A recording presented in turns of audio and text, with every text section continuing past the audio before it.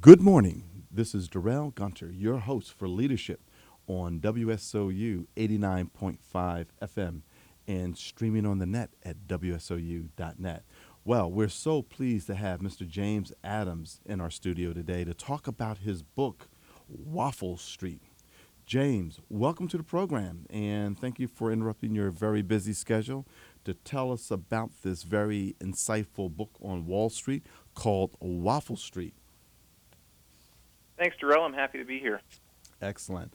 If you could share with our guest a little bit about your background and your education background, and then we'll get into how you came about to write Waffle Street. Sure. I attended Wake Forest University in North Carolina, graduated in 2001 with a major in finance and accounting. I went to work for a life insurance company and invested the premiums into corporate bonds. I had done similar work later on in North Carolina for another firm, and eventually I went to a large money manager who managed assets for pension funds, endowments, mutual funds, insurance companies, you name it, we ran the money. We were sort of at the epicenter of the great mortgage meltdown of 2007, 2008. We had owned at least $15 billion in those assets for our various clients, many of whom were international, overseas institutions. And when the mortgage market started to tank, firm revenues declined, and I was let go in the third wave of layoffs in early 2009. Subsequently decided that I just needed a break from financial markets, needed to figure a few things out, and so I ended up working in food service. I took a 6-month sabbatical, so to speak, and learned a lot of life lessons and got a lot more out of the experience than I bargained for. And so thus came the memoir Waffle Street, The Confession and Rehabilitation of a Financier. So, before we get into the book, I have noticed all across America, well, really the Southeast, um, the Waffle Street. So you actually partake in a little bit of the waffles at the Waffle Street. Oh, the Waffle House The Waffle restaurant train. House, yes. Yeah, it's sort of a portmanteau, right? A play on words between like Waffle House and Wall Street, and the fact that Wall Street tends to waffle, right?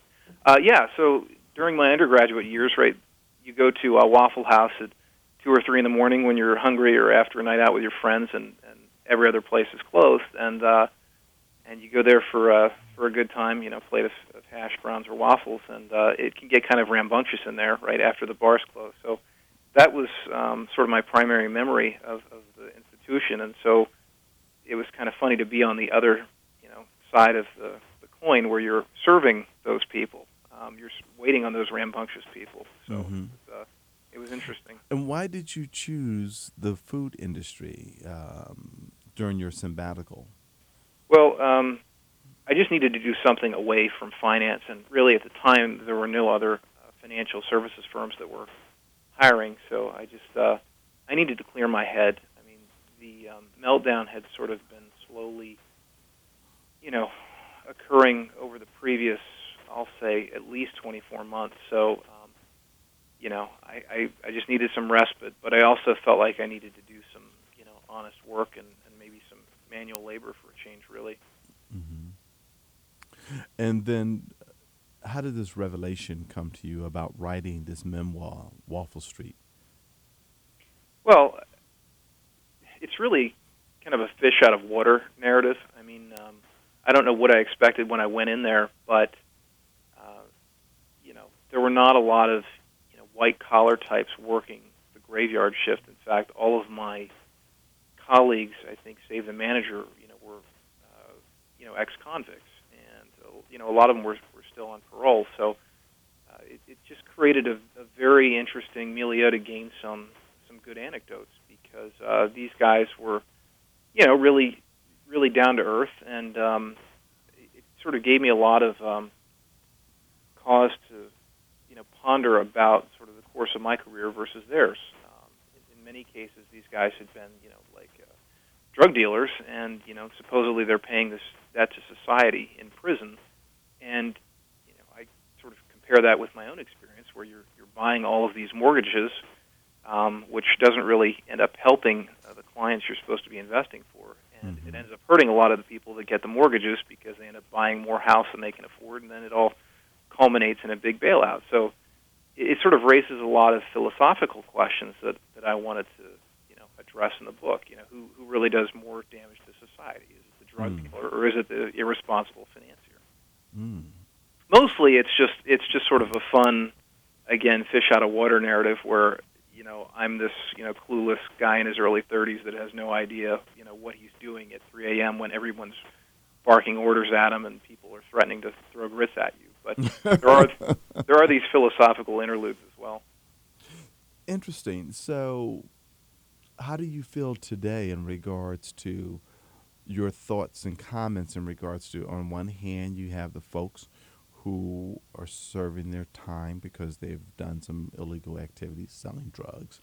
But then we have these other folks, the white-collar folks on Wall Street, who created this false market that hurt thousands, if not hundreds of thousands, of families and hurt our economy. But yet there's been a cry for more folks to be taken to court and to be held accountable for their actions.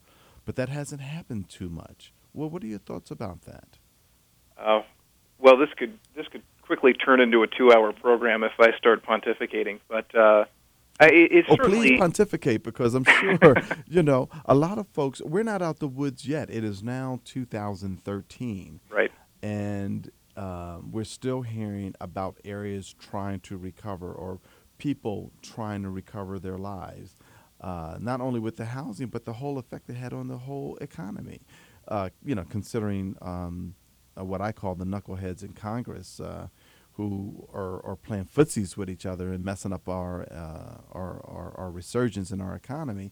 But please pontificate. Well, I think most people that are dealing drugs probably are aware of the perils of addiction, even if you're not out to create a bunch of addicted clients. I mean, maybe that's your goal, but you realize that people can OD and seriously hurt themselves or cause brain damage or what have you. The one thing I will say,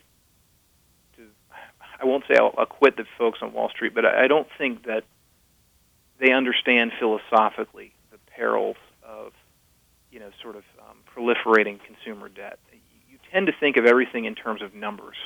And to me, this is really the heart of the problem, and it goes back to the way we teach economics and finance, is that we teach it in far too quantitative terms. In other words, what's my potential return on this, and can I build a computer model that explains what my return is likely to be? And there is very little pause for reflection to stop and think about, what am I really financing here? What is the use of proceeds? Is there going to be some, positive benefit? And really, you don't see that in any curricula. I've got an undergraduate degree in finance. I've got an MBA from University of North Carolina with a concentration in finance, and then I've got another professional designation, and it's just not really covered. So I don't think that most of the people, at Bear Stearns or Lehman or whatever, there were certainly cases of fraud, but I don't think the average, mortgage salesman thought about the potential for,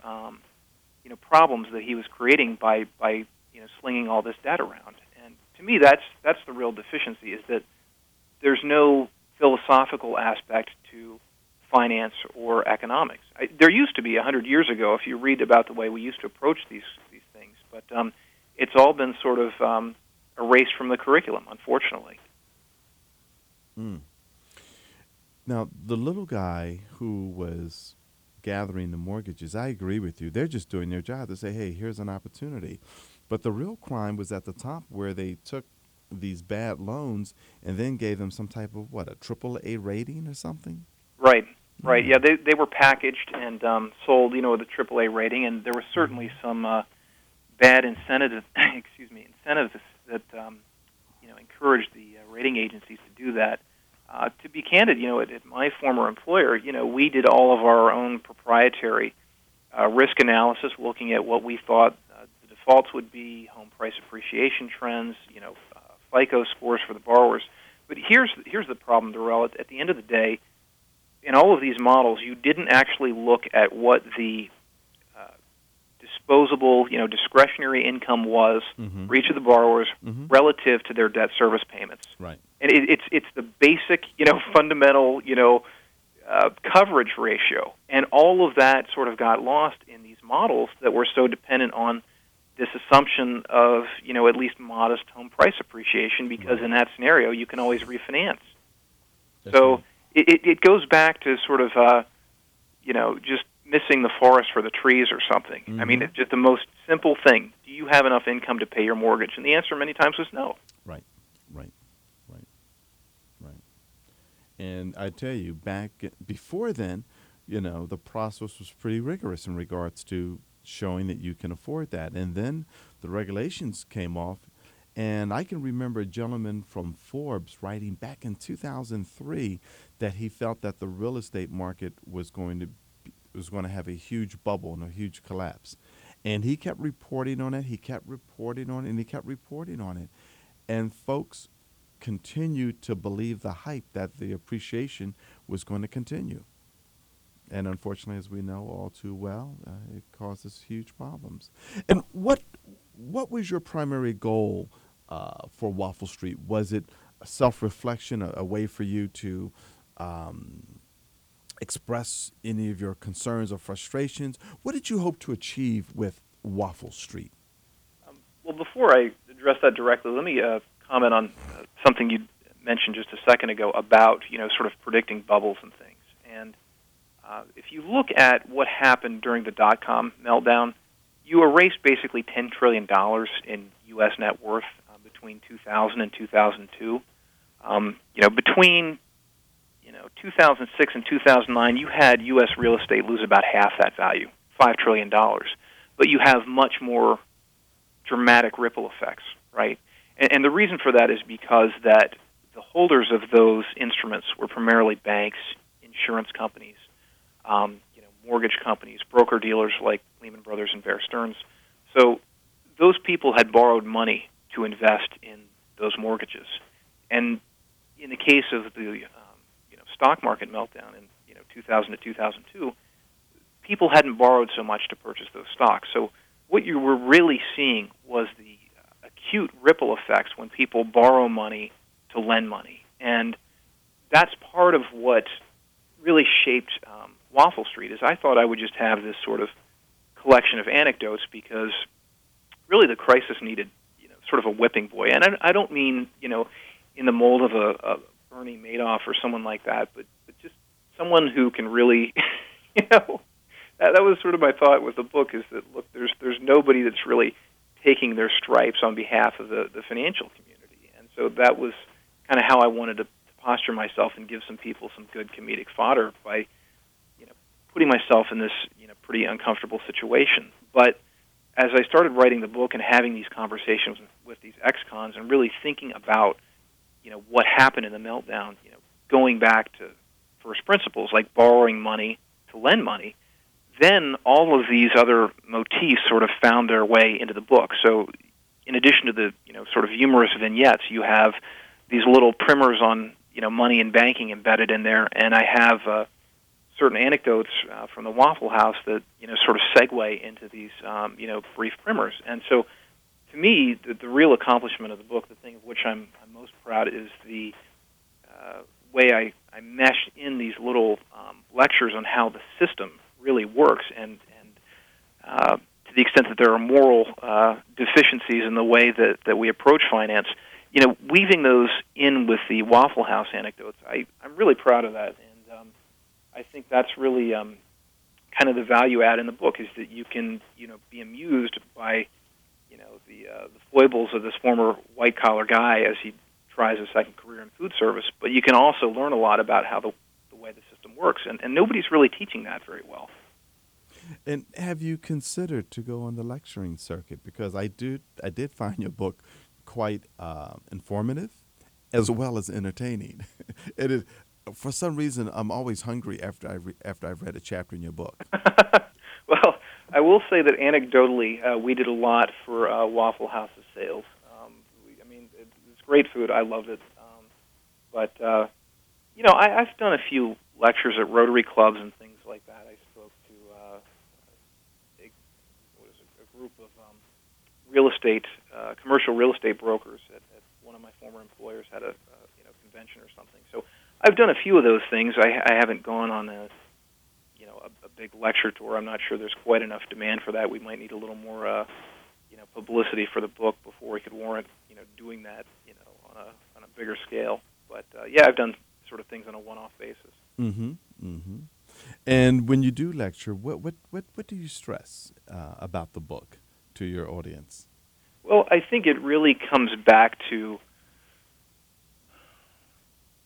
this idea of sort of a social justice between financiers. I sort of compare us to doctors and, a lot of the folks that are incarcerated. I mean, the thing I realized is that a lot of the people that at least I worked with that had done time in prison were genuinely pretty good people. They just hadn't been afforded many opportunities in life, and so they take the opportunity set to get rich quick that society affords them, namely drug dealing, and they run with it. And yet, I can tell you that I would trust my life to a lot more of these people than some of the bond salesmen I dealt with, when I was on Wall Street. So you realize that integrity is not necessarily correlated to socioeconomic status. So to me, that's a big lesson. And did you find yourself counseling some of the folks who you work with who were former drug dealers and giving them advice in regards to how they can move their life forward? I think they ended up counseling me more than I did them. I mean that because it was just I was a fish out of water, and they sort of took me under their wing a little bit. No, I think we were just folks that were trying to move beyond our past. The thing that really struck me was that if you've been in prison, 20 plus years, you're so grateful for the opportunity to work, even if it's for, $2-3 an hour plus tips. I mean, these guys, there was a real work ethic there, and that's what really impressed me is that, you have a time when I do think there is abuse of entitlements in the safety net. That is a big problem, but if you look at these guys, they were just grateful for the opportunity to work, and it was very humbling to see guys that, customers didn't always treat you well after the bars closed and they wanted their food, immediately. It takes a certain measure of humility to deal with customers like that, but I think most of these people, again, were just appreciative of the opportunity to do honest work, and they saw the restaurant as sort of a way station on their way towards a bigger career. A number of them, got education at community college and, would go on to do, things that were a little more lucrative and less stressful. But, again, there was just a work ethic there. And I think that the opportunity to do honest work is something that too many people take for granted and don't appreciate. Now, you have a lot of great information in your book, Waffle Street. Ladies and gentlemen, we're here with Mr. James Adams, who is the author of Waffle Street, Confessions and Rehabilitation of a Financier. What are your next steps? I mean, are you back into the world of finance? Are you applying the lessons that you learned? Are you counseling other financial professionals so that they build a better ethical profile than what they might have done in the past? I had gone back to work for a software company that actually helps banks sort of monitor their risks and prevent them from doing any things that are too foolish with their money. So I felt like that was sort of an interesting way to get back in the industry. Currently, I'm working with a firm that it's basically a financial advisory firm. So I'm not out there buying mortgages or things like that. We're just trying to help people prudently manage their own money. And I think really that's sort of the future of the industry is that the salad days of making $1 million a year as a bond salesman or as a trader at one of these firms. I mean, there's always going to be people on Wall Street that make tons of money, but those jobs are a lot fewer and far between than what they were 5 years ago. So I do think the real value is counseling individuals on what they need to do. And again, I liken it to a physician, right? It's not that debt is categorically evil, and drugs aren't categorically evil. They just have to be used, in the right times, in the right dosages under the care of a responsible professional. So that's sort of the way I Hmm. talk to financiers. Is think of yourselves like physicians, and you teach people to manage their bank accounts and their income prudently, just as you would a patient with regards to his diet and exercise. Hmm. And I thank you for signing the book that you sent me, and you wrote "Protect Your Assets and Cover Your Hash Browns." Right. Um, again, tied into the Waffle Street vernacular. If you could tell us at the end of the book, you have articles of economic faith. hmm You close out the book with this. What is it all about, and what is it that you hope the reader gleams from this? Well, again, I didn't set out to write anything that was sort of didactic or really even economic in nature. It just sort of found its way in there by virtue of the context of what I was doing at Waffle House. Somebody had sent me an email. A friend of mine had sent me an email. Sort of, we'd been exchanging all of these links back and forth about economic news, and he said, "Well, could you summarize sort of the way you approach things and think about things?" And that's sort of what it grew out of, was just trying to condense all of the lessons I had learned from this restaurant experience down to just a few bullet points. And really, I feel like it's reasonably comprehensive just for being one page. But the main idea is that there's no such thing as a free lunch, and if you want to get anything, you have to produce for it. You have to produce something of value first, whether it's you or whether it's somebody you're borrowing from or somebody that's producing and being taxed and you're given the resources. You have, we collectively as a society have to produce before we can consume. There's no free lunch. And that the whole role of the financial community is to facilitate those that are producing more than they consume. You want to divert those resources into investments that are reproductive, that can help future productivity grow, like building an interstate, building a pipeline, building a school. That counts. That's investing in human capital, rather than just lending to people to finance current consumption. That doesn't help anyone. It doesn't help the borrower. It doesn't help the investor. So, just a few basic tenets about sort of the philosophy of money and what we should be doing with it. And that's what's so devoid from everything that's going on now in business school curricula. I think doctors, they're always taught, first do no harm. That's the first rule. We don't have a similar rule in Hmm. finance, and we need one. So it sounds to me that you're saying that we need our own Hippocratic, is it called Hippocratic oath that doctors have? Right. Uh, Something to that effect, yeah. Principles by which we're going to do business on a very high moral and ethical basis. Yeah, I think so. Hmm. I'm not, I'm not naive, right? I didn't just fall off the turnip truck. I realize that the industry tends to attract a lot of charlatans and things of that nature, but Hmm. I do think that there are certain, regulatory mechanisms you can put in place that help prevent abuse going forward. I don't think that, Dodd-Frank is a particularly good example of that, Hmm. but even just acknowledging what it is that finance is supposed to be doing, and getting rid of some really bad ideas that are circulating out there. The idea that getting people to just spend money can, in and of itself, be an economic stimulus, and that's not the case. It's what drives growth, what drives employment, is getting people to produce things that other people want to consume, and that's how you get That's how you get employment levels back to where they need to be. Right. I really appreciate throughout the book, at the beginning of the book, you have a definition of debt, you know, and you have something that is owed or that one is bound to pay to or perform for another, and then it has a debt of $50. I like your very practical approach because I don't think that in a lot of the schools that we're covering these very practical, basic, fundamental rules of definition so that folks fully understand when they go get a car loan, what exactly are they receiving and what exactly are they required to do?